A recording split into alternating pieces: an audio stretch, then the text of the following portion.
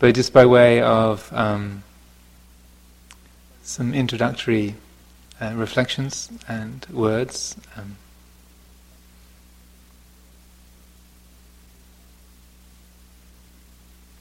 there's a lot of different things that human beings can do over a 10-day period. As they say, a week is a very long time in politics. It can be even longer in the spiritual life. So we can go through many, many changes and experience many different things during what ostensibly looks like not a very long period of time. But there are many ways that we can use our time and our energy, our effort together. And during the course of this time, then I'm sure many themes will crop up. But the main aim of a gathering like this, for myself, I see is really quite simple, and that is really to discover, by looking at our own life, by looking at the world around us, by looking, investigating, and cultivating wisdom, we come to understand more completely what we are and what the truth is, and through that discovery, through that uncovering, unveiling, we are able to find a greater sense of harmony, a greater sense of peacefulness, a greater sense of freedom. The breaking free from the ties that bind the heart, things that hold us and burden our hearts. So all of the different teachings that we speak or hear, all the different practices, different aspects of what goes on, all of these are really directed to this one reasonably simple goal. And as the common truism that we all hear is simple but not easy. But just having that sense of the aim in mind at the beginning is a useful thing. That we're not trying to create anything, we're not trying to get rid of anything, we're not trying to become something. We're looking into this strange conundrum of human life that we all are endowed with. Looking into this to discover what this really is. And so that all of the forms, all of the routine, the meditation, the self-discipline, is all geared to that simple end. So one way of describing this or formalizing this is in say taking refuge in the Triple Gem. We began with this short recitation of these verses, formalized in the chanting that we do and in these words, to take refuge in Buddha, Dhamma and Sangha. And there are different ways of reading this. The language of the chanting tends to speak of things in, particularly the refuge in Buddha, refuge in Sangha, of things, qualities which are, say, more characterized by external forms, like seeming to speak of the Buddha as our teacher 2,500 years ago, and the qualities of that particular remarkable being. A refuge in Sangha describes this mysterious phrase of the four pairs, the 8 kinds of noble beings. Those of you who are familiar with the chanting.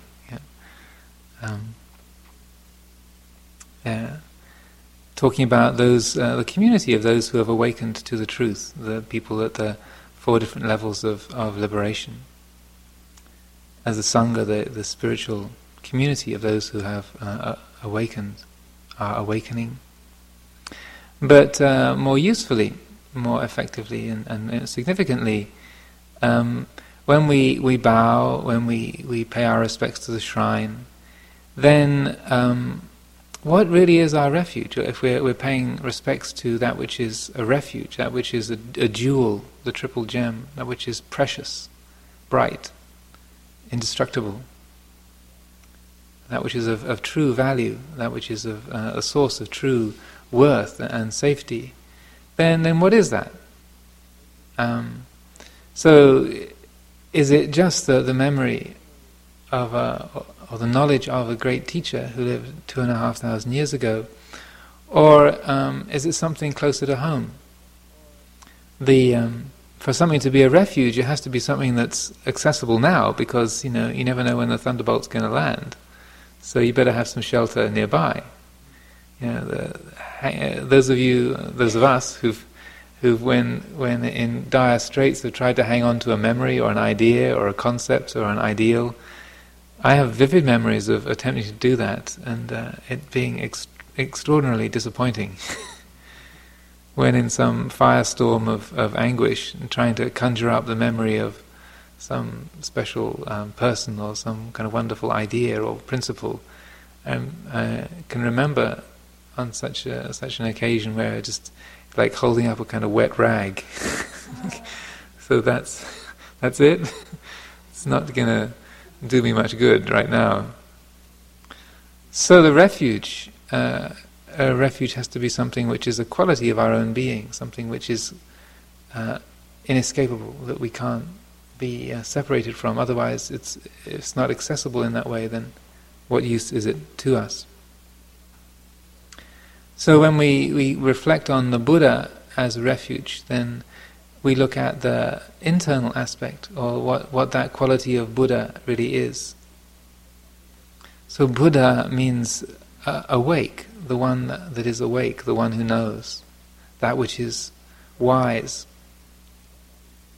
So along with that being embodied in the archetype of Gautama Buddha, we also see that's why that is meaningful to us or resonates for us, is because that ideal of the great master resonates with that quality of our own heart, that capacity that we all have to be awake, to be wise, to know, and not just not knowing about, not having a collection of facts, but the very quality of knowing itself, as in this very moment, hearing the sounds of these words, feeling the heat or cool of the body, the pressure of your legs, your body on the cushion, on the chair, all of the constellation of impressions of this moment, that which knows this moment, the feeling of this, being tired, being agitated, being comfortable, being pleased, being relieved, being anxious, whatever it might be. That which is knowing this, the awareness within which this clusters of changing impressions is embraced, is known. This awareness, this quality of knowing, this is the Buddha, which is a refuge. Obviously this is offered for reflection. It's not a kind of dogmatic teaching that everyone has to suddenly kind of sign on and believe.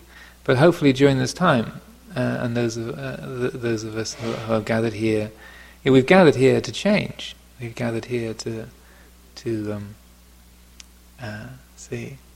awaken, so that hopefully during this coming time, this will be a quality that we learn to recognize more and more fully, and to take refuge in more and more fully. Being that which knows, rather than identifying with the body or the personality, all the things that we habitually take of as me, this person, our name, our appearance, our face, our gender, our age, our personality, characteristics, whatever our score on the personality inventories have come up as, introvert, extrovert, scientific, artistic, dominant, recessive, whatever it might be, to all of those things that we habitually how we describe ourselves, our occupation, I am a monk, I am a mother, I am a failure, I am a doctor, I am all of the I ams. That taking refuge in Buddha is a letting go of the habitual I ams and say letting the heart rest in that quality of knowing the I ams, knowing the habitual identities that we conjure up, create, have got so familiar that we don't even debate them anymore. Now, when we were coming here, we got pulled over by the Massachusetts police force in their snappy hats. Yeah. They look very uncomfortable to wear. They're little kind of steel cowboy hats. But anyway, we were unwittingly travelling faster than the speed conventionally allowed on that particular street. Of course, we were following someone else who was showing us the way. But when the officer comes to your window and says, "License, please," you do not say, "There is no self, officer." That is not the time to get clever or offer the Dharma teaching. It is not being requested at that time. If he comes to your window and says, "Please teach me the Dhamma," I wish to awaken, you say, "There is no self, officer." You say, "Oh, wonderful, I knew there was something wrong here." So we don't sort of cling foolishly or grasp foolishly the principles of non-self, not self. But we're using this concept of refuge and the quality of letting go, of identification, just to recognize what has always been the reality, what has always been the safe place, what has always been that which is a true worth, so that the identity, the personality can do its thing. When we need to be someone for a police officer, we can do that. When we're registering for the retreat, you come up to the desk and say, "Yes, what's your name?" I say, "Oh, I have no name. I am nothing." You say, "Yes, well, thank you very much."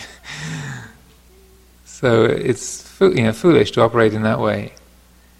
But it's a matter of seeing through these conventions to a quality of an underlying wisdom, knowingness that is the field of all experience. For that is invulnerable, unshakable.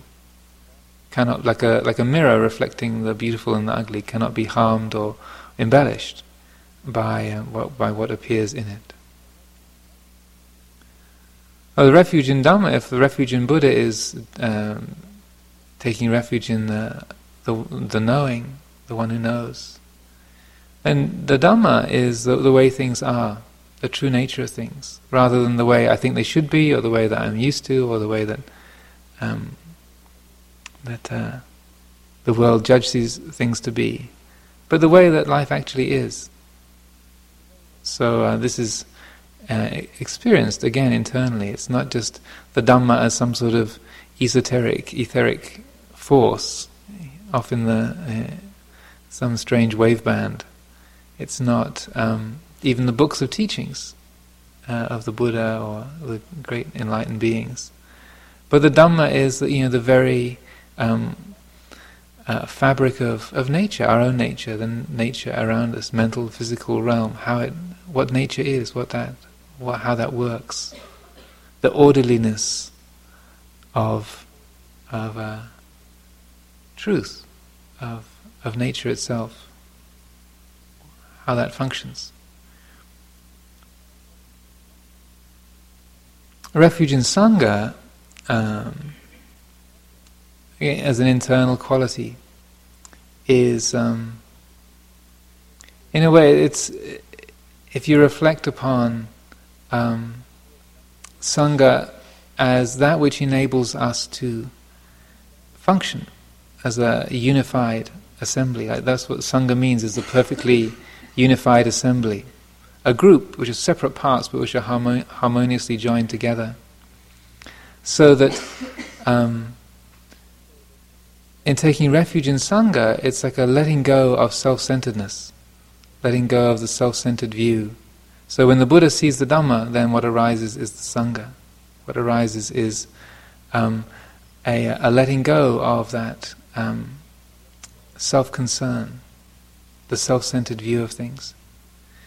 Letting go of that in order to, say, exist as, or to recognize oneself as part of a group. Like as on this retreat, we're now this organism of 80 some odd cells, and some are called retreatant cells, and some are called monk or nun or anagarika cells. Some are called staff. Some are called administration. We all have our different labels and forms, but at this time we become a group, and that we exist as a member of a group. And there's a quality of ease and relief when the heart lets go of being just me, the individual, independent and cut off, and just trying to sustain that false kind of quality of independence. Because independence can only be relative, and an opening, releasing into being part of a sangha.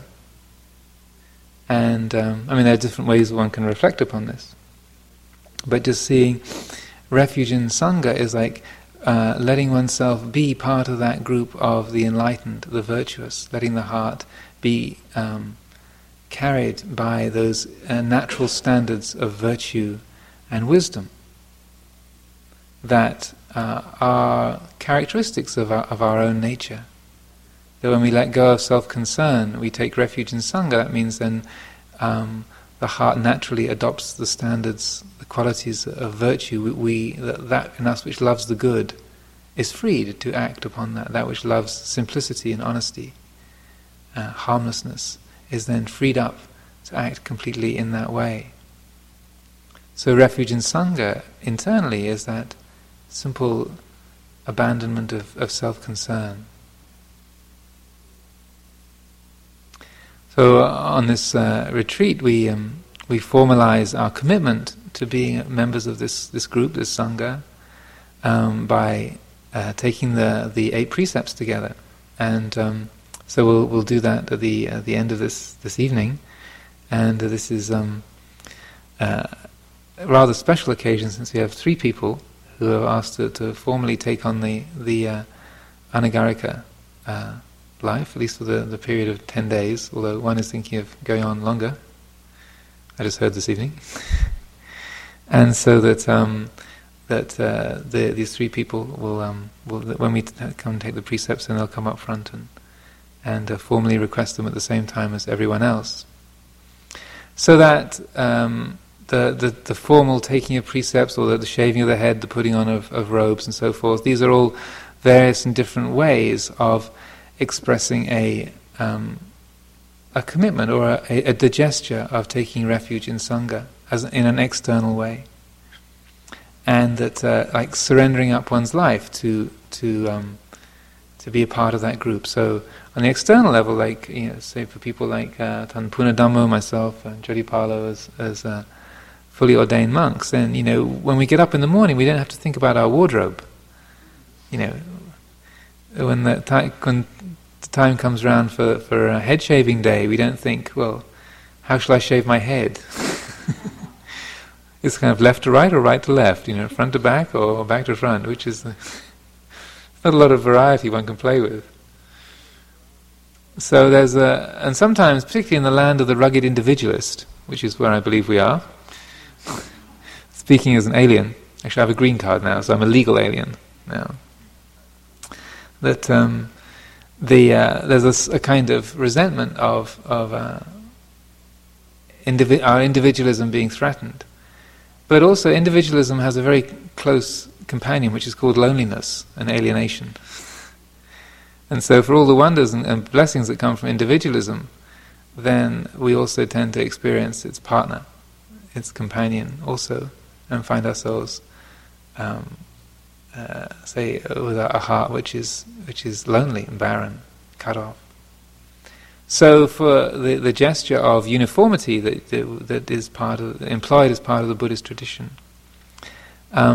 what it's really trying to do is say, as an external form, as a symbol, as an archetype, representing that inner quality of refuge in Sangha, that letting go of selfishness, of self-centeredness, and that letting the heart be released into its natural disposition towards virtue and wisdom. There's a very beautiful discourse of the Buddhas that I'm fond of quoting, which comes in the Anguttara Nikaya, in the Book of the Eights. It's where the Buddha is describing his idea for creating a Sabbath day, an observance day. And usually the Buddha only established sort of forms, like laid down rules and precepts because of particular incidents or events. And this is unusual because it was just largely out of his own imagination. That there was some interest in the community in having some kind of observance day like the other religious groups of his time on the lunar days. And he agreed to do that. And then, that would be good if we had an observance day like all the others. But how should we do that? And so this is what he came up with. He considered, well, all their lives, enlightened beings, those who are enlightened, the arahants, never deliberately take the life of another living being. It's impossible for them to take the life of another living being. Wouldn't it be a good thing for the white-clad laity on the observance days of the new and full moon to also follow this way, and in that way they will be living as the arahants do. And so too with all the other precepts about not taking that which is not given, celibacy, abstaining from false and harmful speech, not using intoxicants, not eating in the latter part of the day, not using jewelry or makeup, seeking entertainment, dancing, singing, playing frisbee, etc., etc. Fun. And then finally the using kind of luxurious sleeping accommodations, a lot of overindulgence in sleep. For each one of those, he reflects all their lives. The arahants, never take what is not given to them, or never inclined to use intoxicants.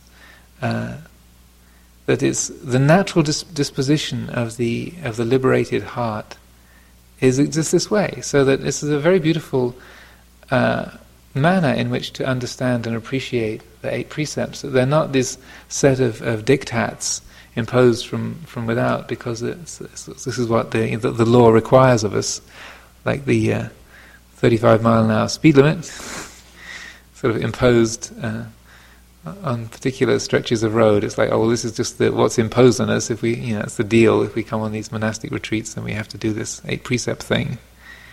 But it's much more skillful to recognize, like in our best moments, in our clearest moments, could we ever possibly take the life of another being? The hand actually can't move to harm another being. In our clearest, most easy moments, can we possibly tell a lie? Can we speak harshly or cruelly? We can't do it. The tongue won't form the words. The heart just won't provide the energy to do that. And all of us, I have no doubt, have had that kind of experience. So that in this way, looking upon the 8 precepts as really a formalization of what is the natural disposition of our deepest nature. So it's spelled out in these particular words and phrases and structures, but it's really, that's its aim. And by establishing those structures in an external pattern, then what that's doing is helping our behaviors to be more, to resonate more clearly and fully with our heart's own deepest nature, its deepest longing, what in our heart of hearts we most respect and love and are.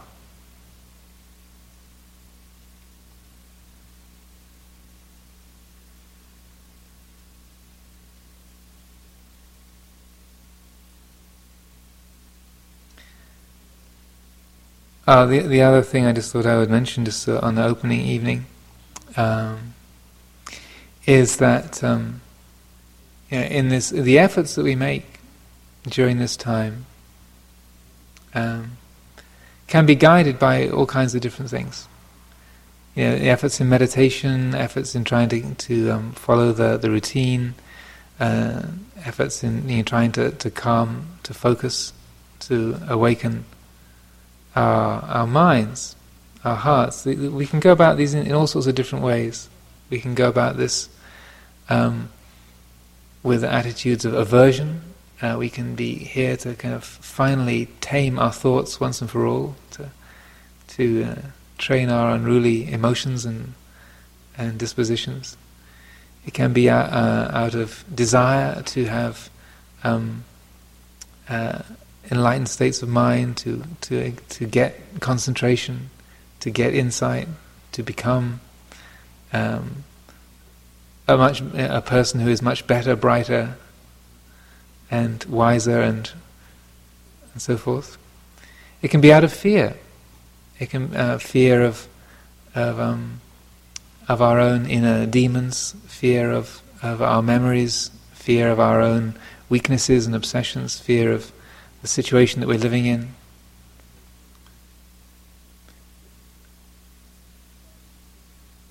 So I would suggest that at the beginning of a retreat like this is a good time to consider what our habitual motivations might be. And I'm not saying that all motivations are necessarily negative in that way, but we can have very noble aspirations. And that in a way the most skillful intention, the most skillful motivation to establish at the beginning of a time like this is to intend to come here, to be here, to involve ourselves in this work together out of a fundamental attitude of kindness. The kindest thing we can do to ourselves, for ourselves, the kindest thing that we can do for the world is to awaken.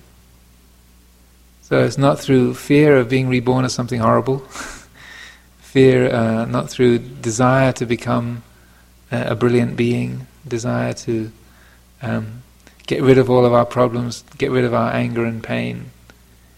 But because it's so easy for our subtle qualities of negativity, subtle qualities of desire, of greed, fear, aversion, to sort of wheedle their way in and come up with a good script and take over our spiritual inclinations. And so that without realizing it, we find that our meditation has become a battleground, or become a kind of a greed situation or a fear situation, unbeknownst to us, invisible to us.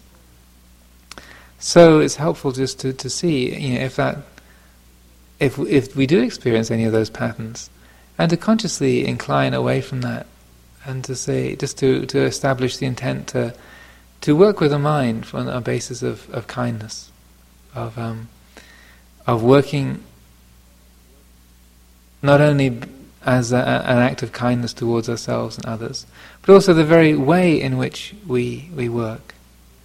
Oftentimes metta is described as loving kindness, and the emphasis goes on the love piece. And sometimes this is very perplexing to people, because when you're instructed in metta practice and to have loving kindness towards the people that you like, the people that are close to you, also to the people who have hurt you, the people that hate you, that you hate, that you have great difficulty with, or people who have committed great cruelty and injustice in the world. But in this respect, it's much more helpful to understand metta more from the kindness aspect rather than the love aspect, because we misunderstand the word love. The English word love has all kinds of loadings. That, as Ajahn Sumedho is very often is fond of saying, that we don't have, because we love something doesn't mean to say that we have to like it.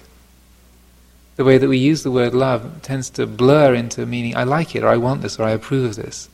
But metta doesn't imply that at all. It applies openness of heart, that can recognize that everything belongs, that beauty belongs and ugliness belongs, kindness belongs and cruelty belongs, that happiness belongs and unhappiness, success and failure. It's all part of the natural order.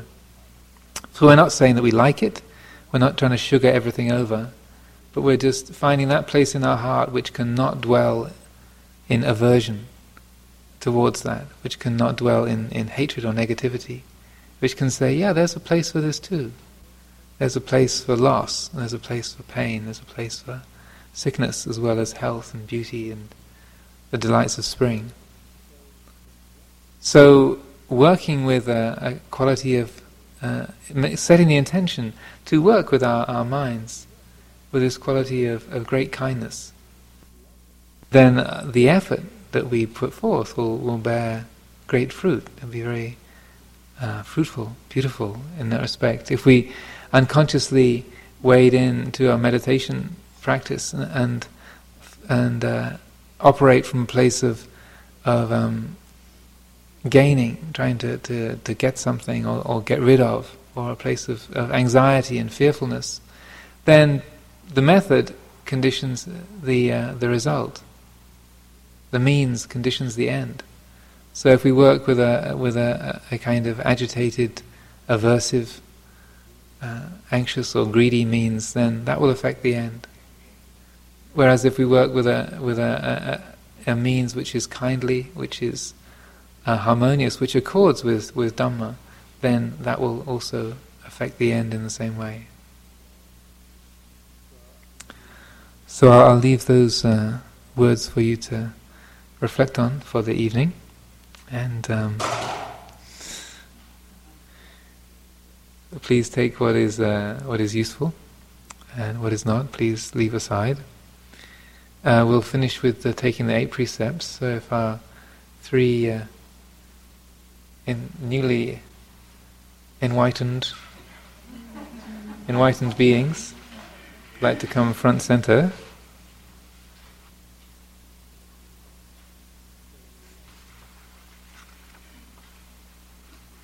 So the way that this is customarily done is to begin by bowing 3 times, and then after that, then on behalf of everybody, and particularly these 3, then Miley will offer this tray of candles, flowers and incense. These are the traditional offerings representing sila, virtue, concentration and wisdom. And then after she's offered the tray, then you do the request together, which is here at the top of page 18. And the first part we'll just do in the Pali together, and then the last part we'll do, the precepts we'll do in Pali and English. Is that clear enough? Okay.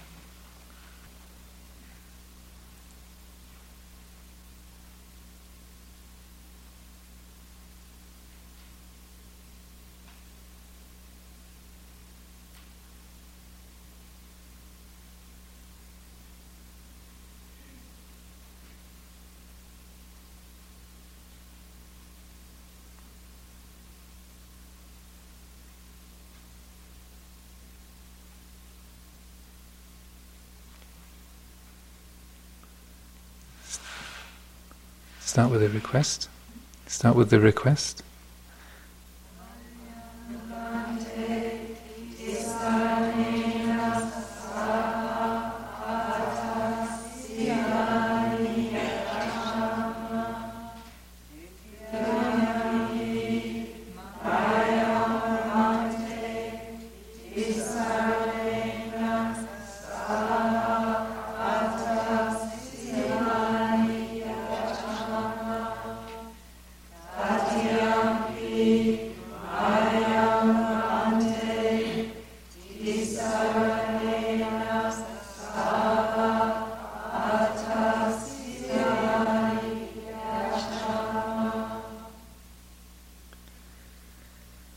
Namo Tassa bhagavato arahato samma sambuddhassa. Namo tassa.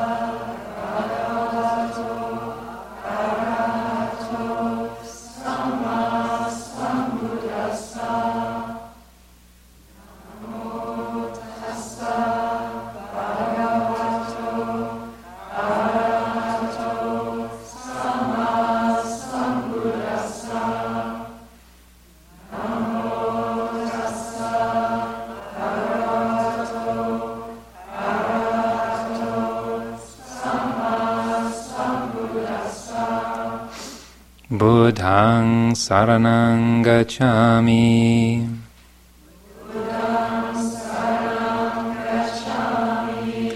Dhammaṃ saranang gacchāmi.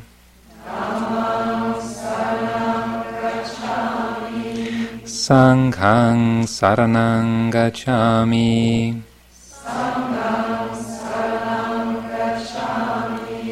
Dutiyampi buddhaṃ saranang gacchāmi.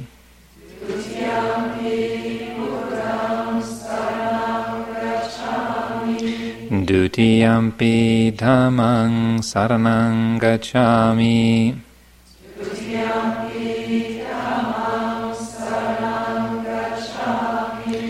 Dutiyampi sanghaṃ saranang gacchāmi.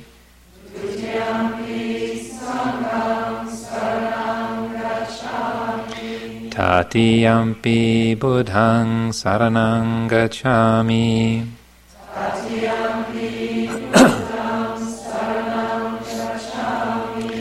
Tatiyampi dhammaṃ saranang gacchāmi.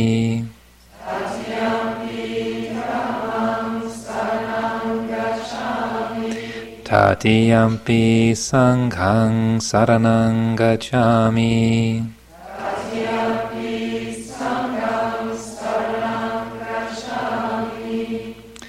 Tisarana gamanang nititaṃ.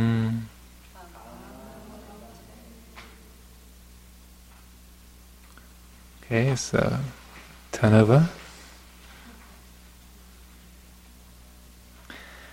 Panatipata veramani sikkhapadang samadhiyami.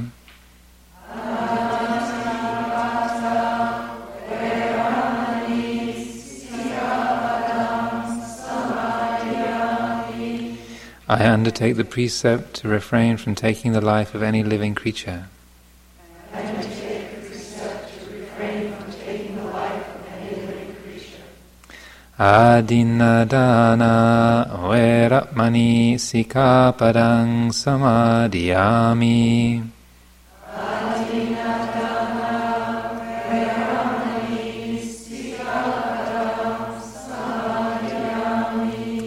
I undertake the precept to refrain from taking that which is not given. I undertake the precept to refrain from taking that which is not given.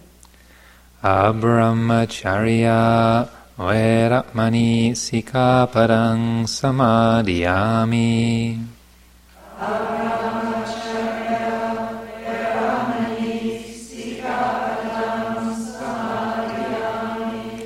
I undertake the precept to refrain from any kind of sexual activity. I undertake the precept to refrain from any kind of sexual activity. Musavada veramani sikkhapadang samadhiyami.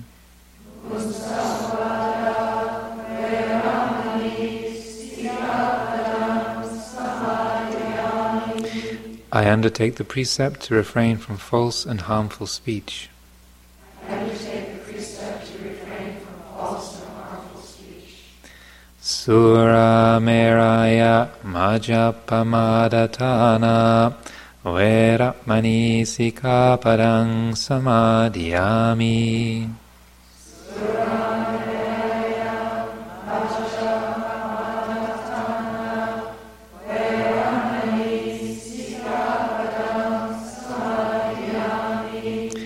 I undertake the precept to refrain from consuming intoxicating drink and drugs which lead to carelessness. I undertake the precept to refrain from consuming intoxicating drink and drugs which lead to carelessness. Vikala bhojana veramani sikapadang samadhiyami.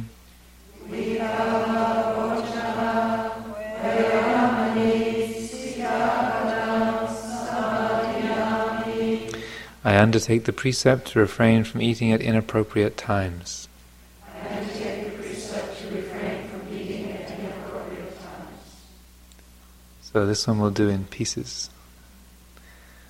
Nacha gita vadita.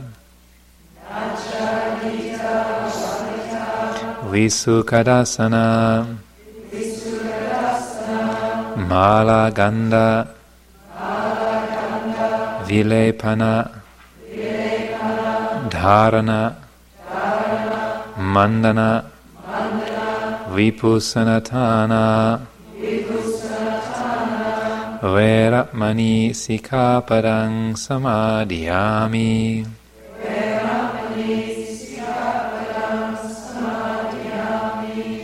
I undertake the precept to refrain from entertainment, beautification and adornment.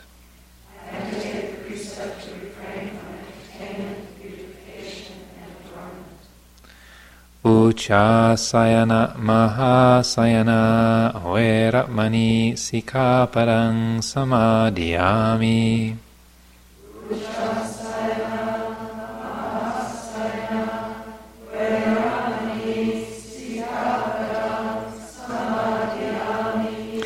I undertake the precept to refrain from lying on a high or luxurious sleeping place.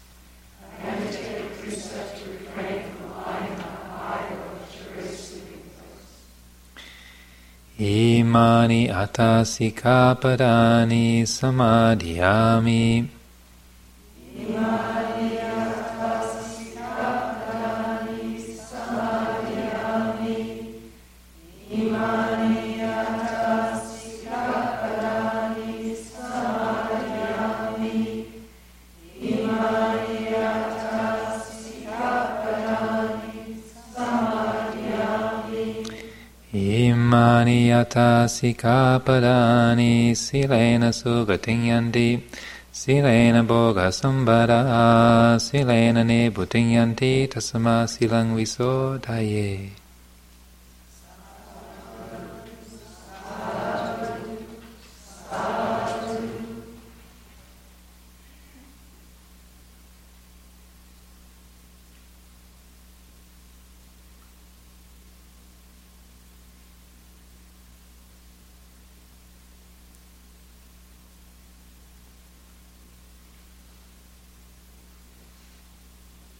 So I'd like to welcome Maile and Lisa and Jeremy into the Noble Order of Anagarikas, and also the rest of the crew on board. And wish us all well for this voyage together. We'll finish the evening with the little closing homage, which is at the end of the evening chanting in English.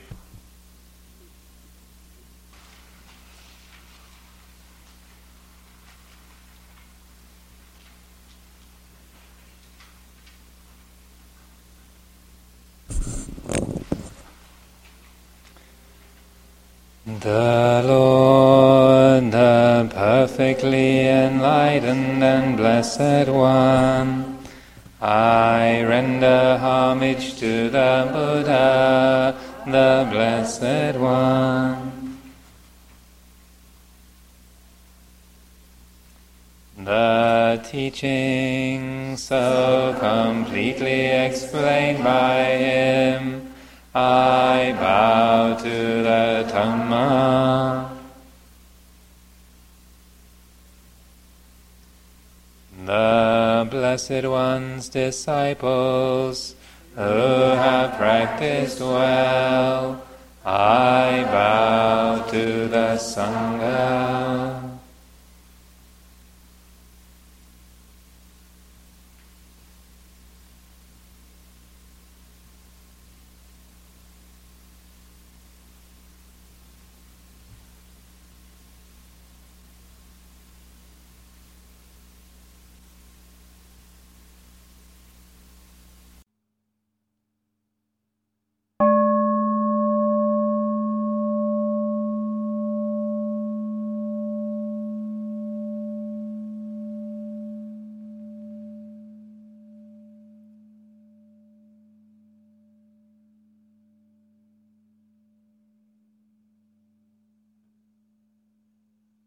This talk was given by Ajahn Amaro at Insight Meditation Society on May 11, 2001. It is an offering of the Dharma Seed audio.